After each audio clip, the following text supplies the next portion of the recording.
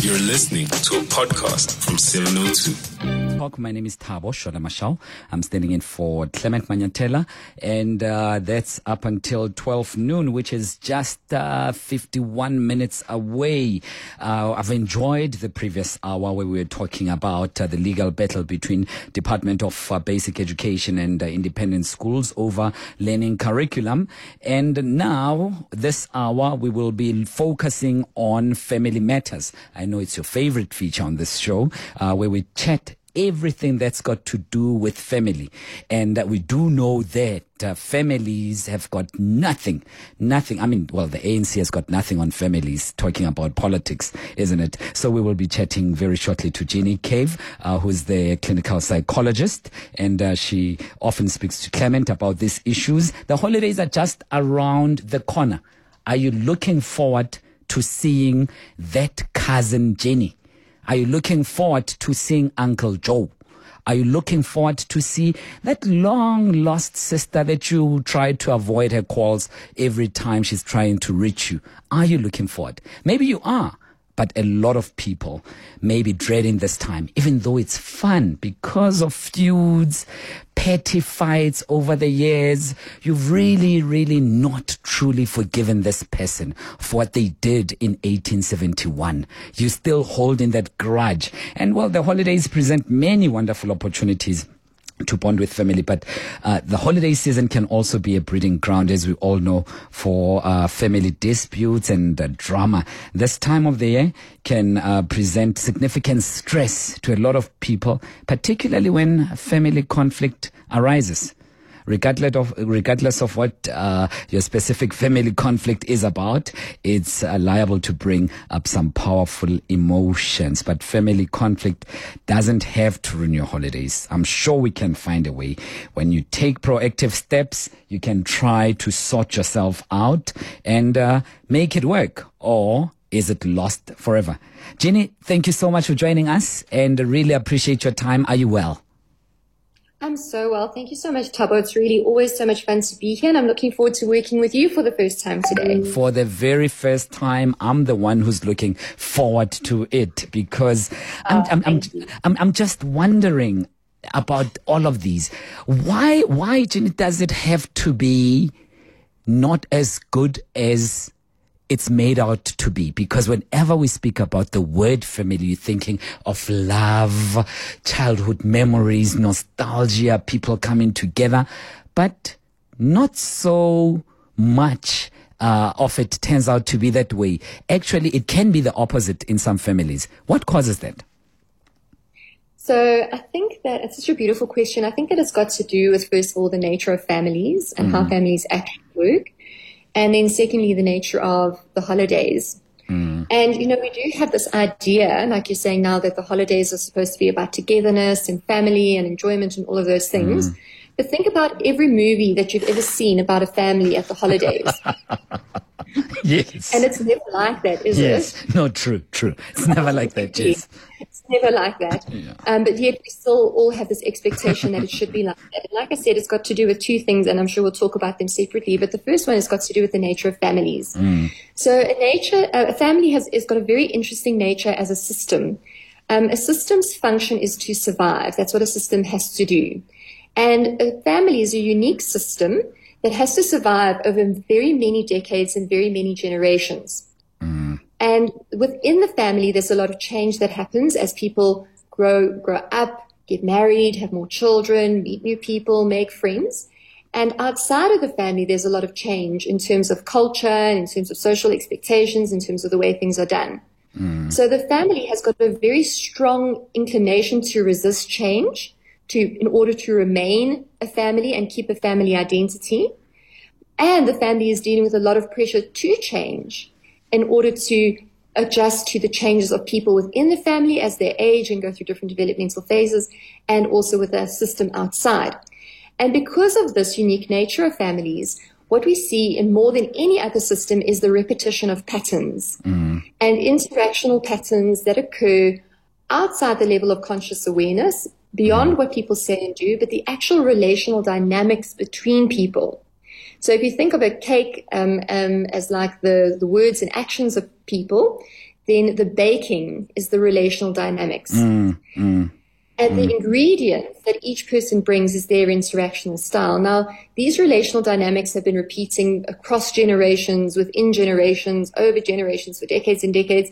And so there's a compounding effect. And it becomes like Japanese water torture. I can't remember if it's Japanese or Chinese water torture, where they drop a single drop of water on your forehead every 10 seconds. And it doesn't sound like much. It's just a drop of water on your forehead. But once you've endured that for a few hours, a drop of water can feel like a sledgehammer against your forehead because of the compounding effect. So when your mom criticizes the turkey that you have made, it's not about the turkey. It's about every single time in your entire life that she has found a way to undermine or criticize you. And if the reaction to that is based on the level of relational dynamic. But the content of that is just, well, I've just said the turkey's a bit dry. And so we deal with these compounded impacts in family systems that make us very sensitive to the behavior of the people in our family systems. And sometimes we're reacting to a lot more data in what is just happening in the moment. Yeah. Could it be that we've been carrying all of those all these years, and now this is a perfect opportunity for me to tell her off or to tell him off, because 18 years ago, I was just too young to express myself. I didn't have adequate vocabulary to clear and eloquently pass on this message that, uncle, you are just a nuisance. I do not want to deal with you. But now that I'm older and authoritative, I'm bringing more than I should. Definitely can be, but it also can be that your container to hold the impact just overflows. So you might not have even been consciously aware of it. But your container to hold that information simply overflows, and you can have a very big reaction to what might seem like to everybody else a very small thing. But it's not about that small thing. So it can be a conscious thing, like, I'm not dependent on you anymore, or I'm an adult now, or I'm in a relationship now, or you can't talk to me like that anymore.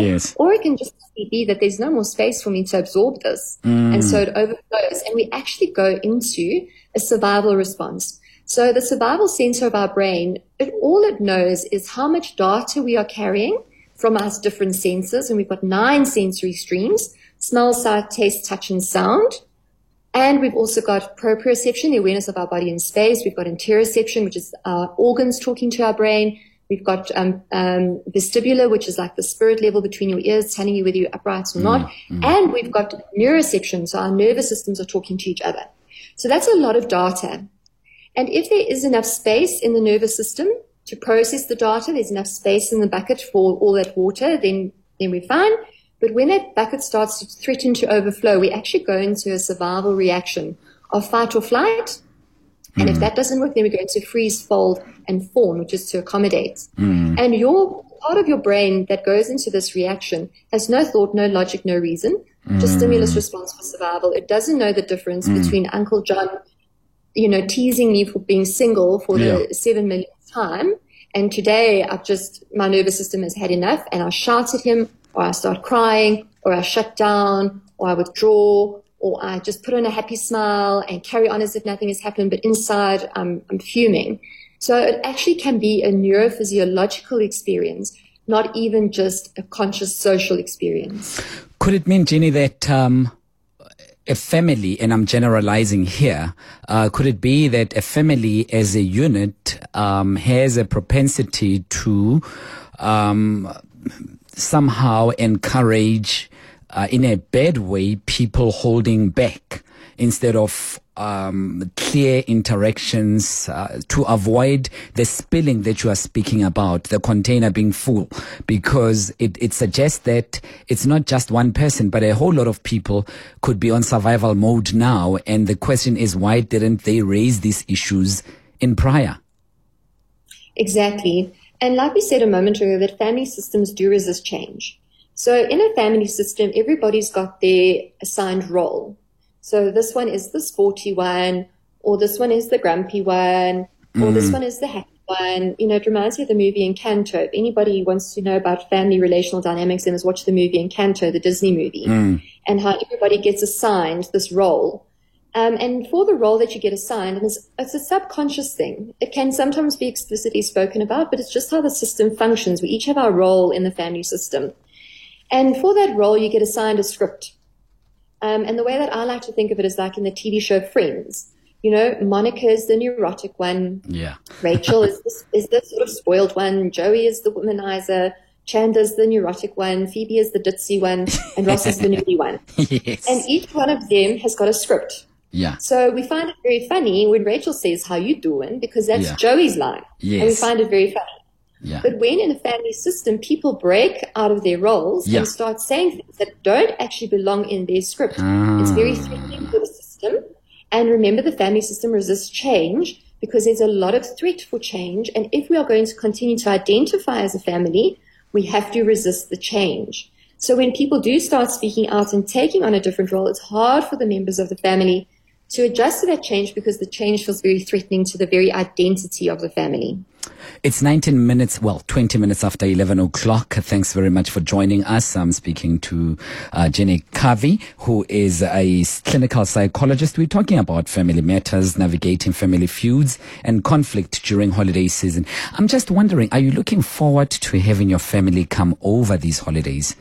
How do your relations with them often work? Or do you find that it's easier to get along with this cousin than that aunt? How do you usually work around it? I'm interested in you telling me how your family dynamic work, because it's just around the corner. And do you often have time limits for them that they will be around only for 4 days, before Christmas, and on the 26th, and then on the 27th they leave? What's your family holiday dynamic? How do you deal with them? And do you bring out issues like they often do at that big Christmas lunch, and it ends up being horrible for everyone because this one is leaving? How do you often do it? Because these are very, very difficult issues to deal with. I'd love to hear from you. 011-883-0702. 011-883-0702. Alternatively, you can just simply send us your WhatsApp and a voice note, perhaps not longer than 60 seconds or so, but just to share with us what is it that you think. How are you approaching these holidays? Will you have the same family members that you had last year coming over? The WhatsApp line is 072 702 1702. 072 702 1702. 702. Family Matters. Family Matters, 24 minutes after 11 o'clock. And this is 702. I'm Thabo Shola, and we are on Family Matters, and we are speaking about trying to find a way these holidays to deal with your family. How do you often do it? How do you make sure that there won't be those dramatic scenes, you fighting, screaming over each other over the holidays? And this is supposed to be a beautiful time. How do you handle them? Or do you just stay by yourself at your house during the holidays and you're thinking, less troubles, I don't want to do anything with anyone, I'd rather keep to myself? And those issues that have been boiling, coming up, and how do you introduce them? Do you draw someone to your side and say, listen, auntie, whoever, over the years you've always done this. I'm hoping that this year you will do something differently, because I'm uncomfortable every time you say that I'm too tall.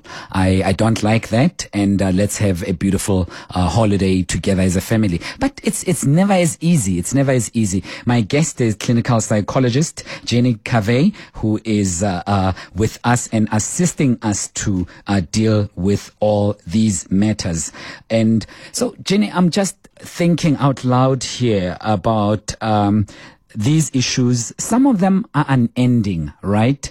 It can be that we will then, the 2022 Christmas or holidays, we will get over them completely. They may come up again next year because it's not a full-on therapy session. It's just a family gathering. And intermittently, we would be discussing this one and perhaps moving on to the other issue. And we're not here to resolve family. But how do you make sure that it doesn't come back over and over again, where you are reminding Auntie Susan how she has always thought that you're a failure? I really love that question, because it brings us to what are we actually fighting about in families. It's usually two things. It's usually control, and what do I mean to you? So control and confirmation. So your question is, well, how do I control the interactions so that they don't keep coming back? And I think that the secret is to really understand that you cannot control the interactions. You can only respond in the most effective way that you can possibly respond. And not having an attachment to how other people should be, as long as you can differentiate between what is unpleasant and what is unsafe. So if it's simply unpleasant that Auntie Susan does X, Y, and Z, or that there's this particular issue, it's simply unpleasant for you, can you adjust your responses in a way to keep yourself a little bit more out of that interaction? Because remember, an escalating pattern requires two participants. Or if it's unsafe, do you need to actually create meaningful distance? And not have Christmas with mom, not have Christmas with dad, not have Christmas with sibling. So what I find is a lot of times when people have got relational trauma, they find it difficult to tell the difference between what is unpleasant and what is unsafe. So what is unpleasant is like a swimming pool that's a little bit too cold, but once you get in, it's actually fine, and you can deal with it once you've gotten used to it. Yeah. And what is unsafe is like a swimming pool with a crocodile in it. And people with relational trauma often will not want to get into the swimming pool that's a little bit too cold, but say, oh, but I'll just swim around the crocodile. So I think it's very important to pick your battles, and also to know what's the difference between what is unsafe and what is unpleasant, and also just examine your own need for control, to control how other people need to be in the space. Because that is one way that we can definitely participate in escalating power struggles. But, like you were saying earlier, if you are feeling that you don't really want to do family time this year, just to know that you're not alone. I often think, whoever invented holidays like Mother's Day or Valentine's Day, Christmas, the whole profession of psychology really needs to send them a fruit basket, because it's excellent for business, because everybody finds it incredibly, incredibly stressful. There are so many people this time of year. So if you are feeling that way, you're definitely not alone. People do find the intensity of the family dynamics being concentrated over a short period of time with a focal point, like Christmas, like New Year, like a wedding, to be incredibly, incredibly stressful and strenuous, and too much for them to bear. Sure. Let's take a call, 011-883-0702. Lebza, you are in Pretoria, in Protea Glen. Hi.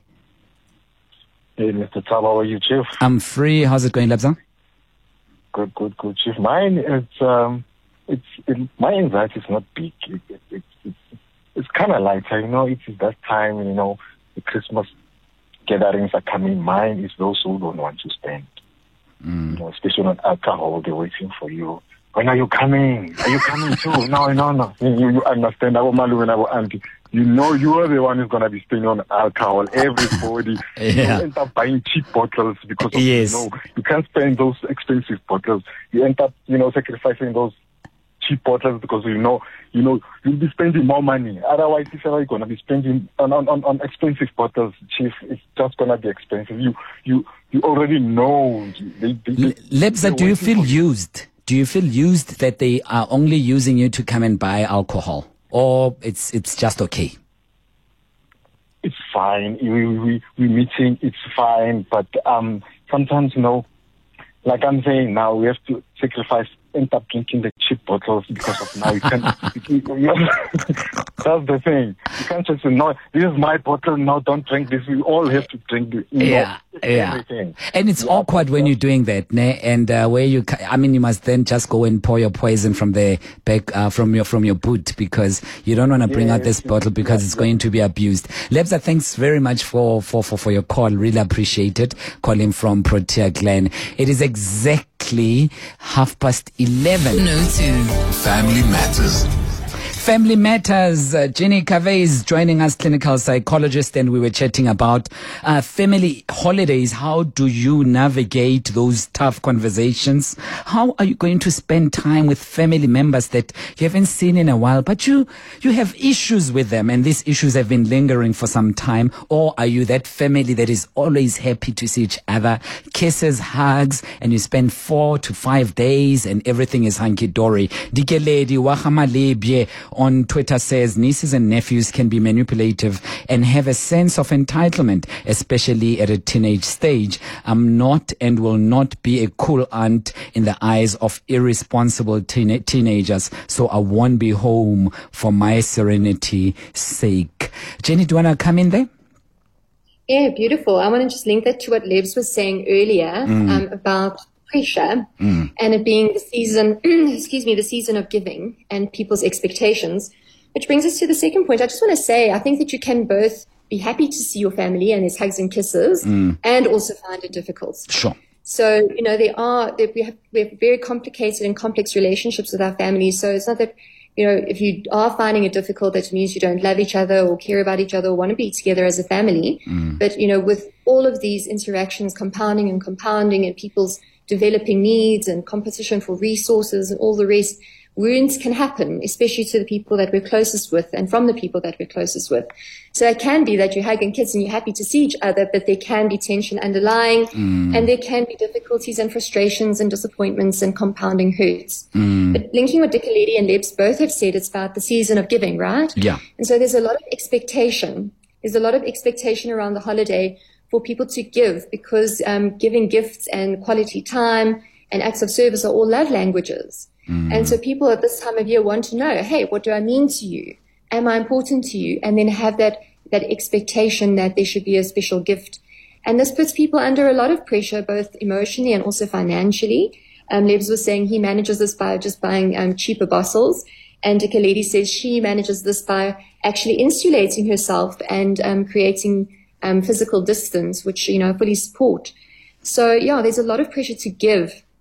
And a lot of pressure on a person's resources, which also then creates stress and creates tension, which makes then people more likely to react to those interpersonal relational dynamics in the family system. And what Dikoledi also mentions are those young kids and other family members perhaps who feel entitled. And I just want to extend it a little bit. It could be that the uncles or the aunts or the cousins' kids just want to jump on my beautiful white couches with their feet, and I'm very wary about who I want in my space, and maybe I don't have little children around, and I'm afraid of reprimanding them because I may hurt someone's feelings in the family. And it's holidays. Why do you have people in your house and you're going to have so many rules, some may think? How do you walk around that, Jenny? Yeah, so it's a beautiful point that you raised there. And we must remember that when we make a family, so we've got what we call our vertical culture, which is the culture that we inherit from our parents. And then we also have our horizontal culture, which is the culture that we make for ourselves with our peers. So when you differentiate from your family of origin, you start to adopt certain horizontal cultures and you can do things quite differently to one another. And I often say that I have more people who come to therapy for problems with their siblings as adults than people who come for problems with their spouses. Really? Because siblings are often incredibly different to one another. Because you happen to grow up with the same parents or with the same family. They say no two children grow up in the same family because they each have a different experience of the family. And so you often have people that have actually got very little common ground, but that are needing to have closeness. And that puts people into what we call the be spontaneous paradox, where you're required to feel a certain way or be close, which is something that happens spontaneously, but then you feel pressure to do it. It makes it even harder to do so. And so, we can have clashings of cultures. Our family culture might be that our kids can have cookies for breakfast any day of the week, but their cousins aren't even allowed sugar on Christmas. So there's a clashing of cultures that happens. And so I think it's very important in situations like that the adults show respect and empathy for the experience of the other adults and the children in the family system, and learn to negotiate those, which then again, like I said, triggers control. If I let you give your kids cookies and then my kids feel left out, I feel like I'm being forced to give my children cookies on Christmas morning when I don't believe children should have sugar before dinner. So it becomes about being able to negotiate and to have the tools of negotiation in your role repertoire, and to be able to listen as well as express what it is that you're needing. So obviously identifying what your triggers are, what your non-negotiables are, identifying what other people's triggers are, what other people's non-negotiables are, seeing what those patterns are for yourself, and also learning to let go of your expectations of how other people should be in the space, and learning to let go of your need to please other people and be able to tolerate the judgments of other people. So it comes down to, like I said, negotiating, the adults negotiating with one another and showing respect by doing that away from the children in the space. So the adults having a quiet moment to discuss, listen, this is what I need. How do you feel? And that requires a lot of maturity. And when there is alcohol involved, that maturity is obviously a lot less accessible. Yes. And people become a lot less filtered, and a lot more reactive. So it's also depending, whether there's alcohol involved, like Lebs was saying. Sure. Let's go quickly to your messages, your text messages. This one says, one thing I don't like is siblings with children who expect you to babysit their kids every time they decide to go socializing.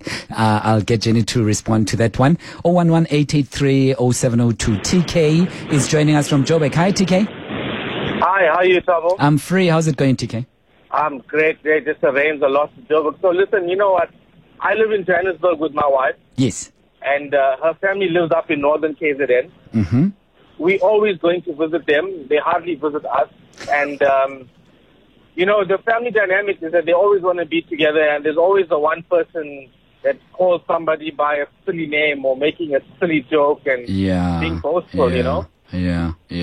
I get it. We all have different personalities and all of that. So what I do to manage that is just keep myself occupied, head down to the beach and, spend time with the kids. Yeah. And most importantly, just grin and bear it and remind yourself that we're all different and I'm going to be home in a few days. Yeah. But it is challenging, it is challenging. So tell me, before you go, TK, you're always going to Durban and they never come this side. Have you tried to raise this issue? And if you have, how have they responded to it? Look, they do visit every now and again, but it's not as common as us going there. I mean, like for the December period, and I said to my wife, I would rather we stay home, and why don't you let the family come over? Yeah. And there's always some excuse, the dog, they don't have a place for the dog, or someone needs to do this and somebody needs to do that. So I eventually said, you know what, just bugger it, we'll just go anyways. But yeah, it is what it is, I guess. No, I mean, TK, very interesting points, and I'm sure that other families deal with it as well. Please listen on the radio and let's hear what Jenny has to say about it. Jenny, what do you make of that? It seems as if it's a bit of a toll on TK. They often going up there and the other side is not as enthusiastic with coming to Joburg, but it's just more than traveling. I don't know. I'm not, perhaps there are other issues there. So really, thank you, TK, for your beautiful call and for sharing with us. And we can hear both of the themes that we've been talking about on this topic coming up. TK says always. So we can hear that this is a repeated pattern. We are always going there. They're never coming here. So it's not just about this Christmas. It's about every other Christmas where TK and his family have been put out to go and do the visiting. And then we hear the other one about the nature of the holidays itself and expectations, and also around territory. So what TK is talking about is boundaries. And TK is also talking about the difference between what is unpleasant and what is unsafe. And TK has done what is a very wise thing, which is he's chosen a hill to die on. There's an expression, are you really going to choose this to be the hill to die on? And he's decided that for him, it's simply unpleasant, but it isn't unsafe. That it's very unlikely with the pattern that he sees going on that is going to change anytime soon. And so he chooses to ground and regulate his nervous system and sort of clean out his vessel by going to the beach, by doing his own thing, taking a little bit of time out for himself so that he can tolerate it. And that he's told himself it's only temporary. It's got a beginning, a middle, and an end. And the juice is definitely not worth the squeeze in addressing this at a very fraught and intense time. So for TK, the boundary is, fine. This is the pattern. It's not optimal. It's not ideal, but it's not the hill that I'm going to choose to die on. And he brings up, all of our callers have brought up a very interesting phenomenon that I find with people, which is the guilt resentment seesaw.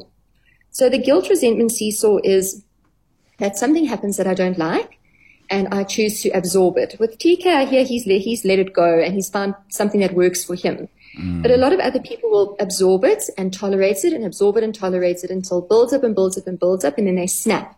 And then they have a very big reaction, read everybody their fortunes, and then have a very big reaction and then feel very guilty about that reaction and then accommodate again.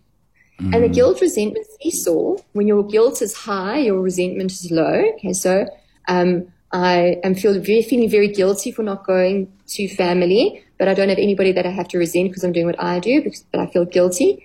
And when your resentment is high, your guilt is low. So I'm doing what you want me to do, then I don't feel guilty. Yeah. And the guilt resentment seesaw hinges on the principle of should. I should or you should. So when I'm focusing on I should, I feel guilty. And when I'm focusing on you should, I feel resentful. And the only way to get off the guilt resentment seesaw is to focus no longer on you should or I should, because there aren't actually any of those rules. So they're all just constructed. They don't really exist. They're all man-made and all idiosyncratic to different family systems, but rather move away from should to what works. So TK has found something that works for him. So he says, fine, it's not going to work to choose this as a hill to die on and draw a line in the sand and say, well, we're not going to have Christmas unless you come to Joburg. For him, the juice isn't squeezed. Yeah. So he's let go of should. Yeah. And he's working very nicely with what works for him. So he'll go to, I think he said Durban. He'll go to Durban. I'm curious about the reports on the safety of the water. I'm sure he's also very curious about that. And then, you know what, when he needs a break, he'll take a breather. He'll go down to the beach. He'll do his own thing. And that will then make it manageable for him. So what value are you getting out of this family interaction versus what value are you giving in? And for Dikeledi, for her, the value of what she gets out is not worth what's expected of her to give in. So she would rather, what works for her is to insulate herself at this time of year. And so we can hear two different, Dikeledi was on, I think, the WhatsApp or on Twitter. Yes, it was WhatsApp. Two different listeners. Yeah, two different listeners with two different approaches, but both of them finding what works for them, instead of riding that guilt resentment seesaw. So I just want to acknowledge that for both of them. Is it innate in a family dynamic, Jenny, to have these somehow uncomfortable and quite unfortunate comparisons? That Uncle so-and-so is moneyed and this other one is not. And generally that more often than not dictates relations, how family members relate to each other. So this person would be better off than the others, and they would be seemingly getting more respect than the rest, and more attention than the rest. Does that come with all families, or is it something that can be worked on? Yeah, look, it definitely comes with all families. The changing of the variable might be finances, or it can be other changing of the variable. But like we spoke about earlier, everybody in the family system has got a role. So this one might be the one who always organizes everything and takes responsibility for saying, okay, you bring potato salad and I'll bring the gammon and you do this. And that person, that they get stuck in that role. Yeah. And they get that script. So it definitely happens in all family systems that people get stuck into roles. And it might be that, you know, Uncle so-and-so who's got the money, he might, you know, get more attention or more respect, or he might actually feel more burdened and more demanded on and more burnt out. And he might not feel as confirmed as somebody else in the family that people just want to spend time with him just because they do. And he feels maybe, like you said earlier, maybe a bit exploited, as you reflected to Led, maybe feeling a bit exploited. But what's so important to know is that when we try to change family dynamics, a lot of the time the new rule is not actually a problem. It's just the change of the rule. So it's not actually a problem if you don't organize Christmas this year. What people are reacting to is not the fact that you should organize Christmas. What people are reacting to is the change. So when I now say, listen, guys, I'm not going to organize Christmas this year, and people are resistant to that, we might then get the message of how you see everyone does expect me to organize Christmas. I do feel used. I don't feel valued and appreciated for who I am. But actually to remember that it's usually just the change that people are uncomfortable with, because people don't like change in general, but especially not in the family system, which is programmed to resist change. So if you do want to create a change in the family dynamic, is to have empathy for the other party, that the change might be uncomfortable for them, rather than it is that they are actually still expecting you to provide what it is that you've always provided. It's not so much necessarily about you bring the gammon and I bring the potato salad, but about the change and how sensitive families are to change. But yes, that happens in absolutely every family, that there are norms, and when people start to change the norms, people get uncomfortable. 011-883-0702. That's a number to call us on. Should you have a question for Jenny, who's a clinical psychologist. We're speaking about spending time with family members. These holidays, are you going to find it a bit difficult to do so because there are some unhealthy patterns that always show their ugly heads and you don't know how to bring it up? Or generally you do not like how this aunt, how this cousin often deals with you, speaks to you in a demeaning way, but you invite them over or you go over anyway, and this thing is gnawing at your soul and eating you up. I'd love to hear from you. What do you make of that? And you can also send your voice notes, if you will, including some texts to us on 072-702-1702, 072-702-1702. Speaking of which, let's go to a WhatsApp message that says, "Hi, I have a sibling that gives my child things that I don't allow during the holidays. Causes a lot of tension as I feel my authority is undermined. What can I do?" Jenny? So that's a very interesting one. I guess it would come down to what they are giving your child. Is it unpleasant or is it unsafe?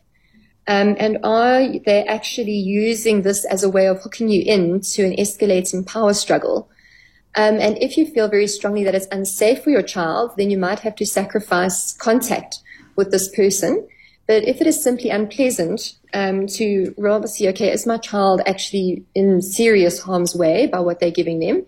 Or is it just not the way we prefer to do things? Then you might be looking at, is my sibling actually trying to hook me into this old gambit? Is my sibling saying to me, knock, knock, and I say, who's there?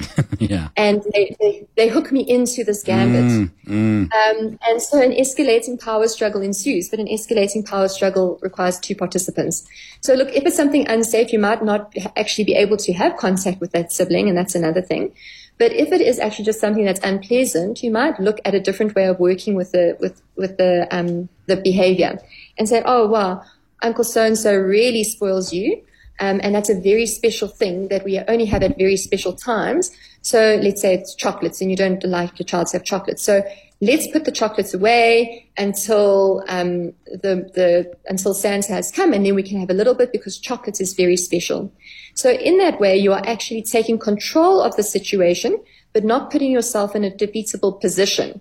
So you are reframing and taking control over how your child manages it. So you empower your child to manage whatever it is differently, but without actually giving your sibling an opportunity to directly defy you. And I think in the art of war, they call it putting yourself in an undefeatable position. So you'd really have to examine within yourself, is this thing that your sibling giving your child, is the thing really a problem?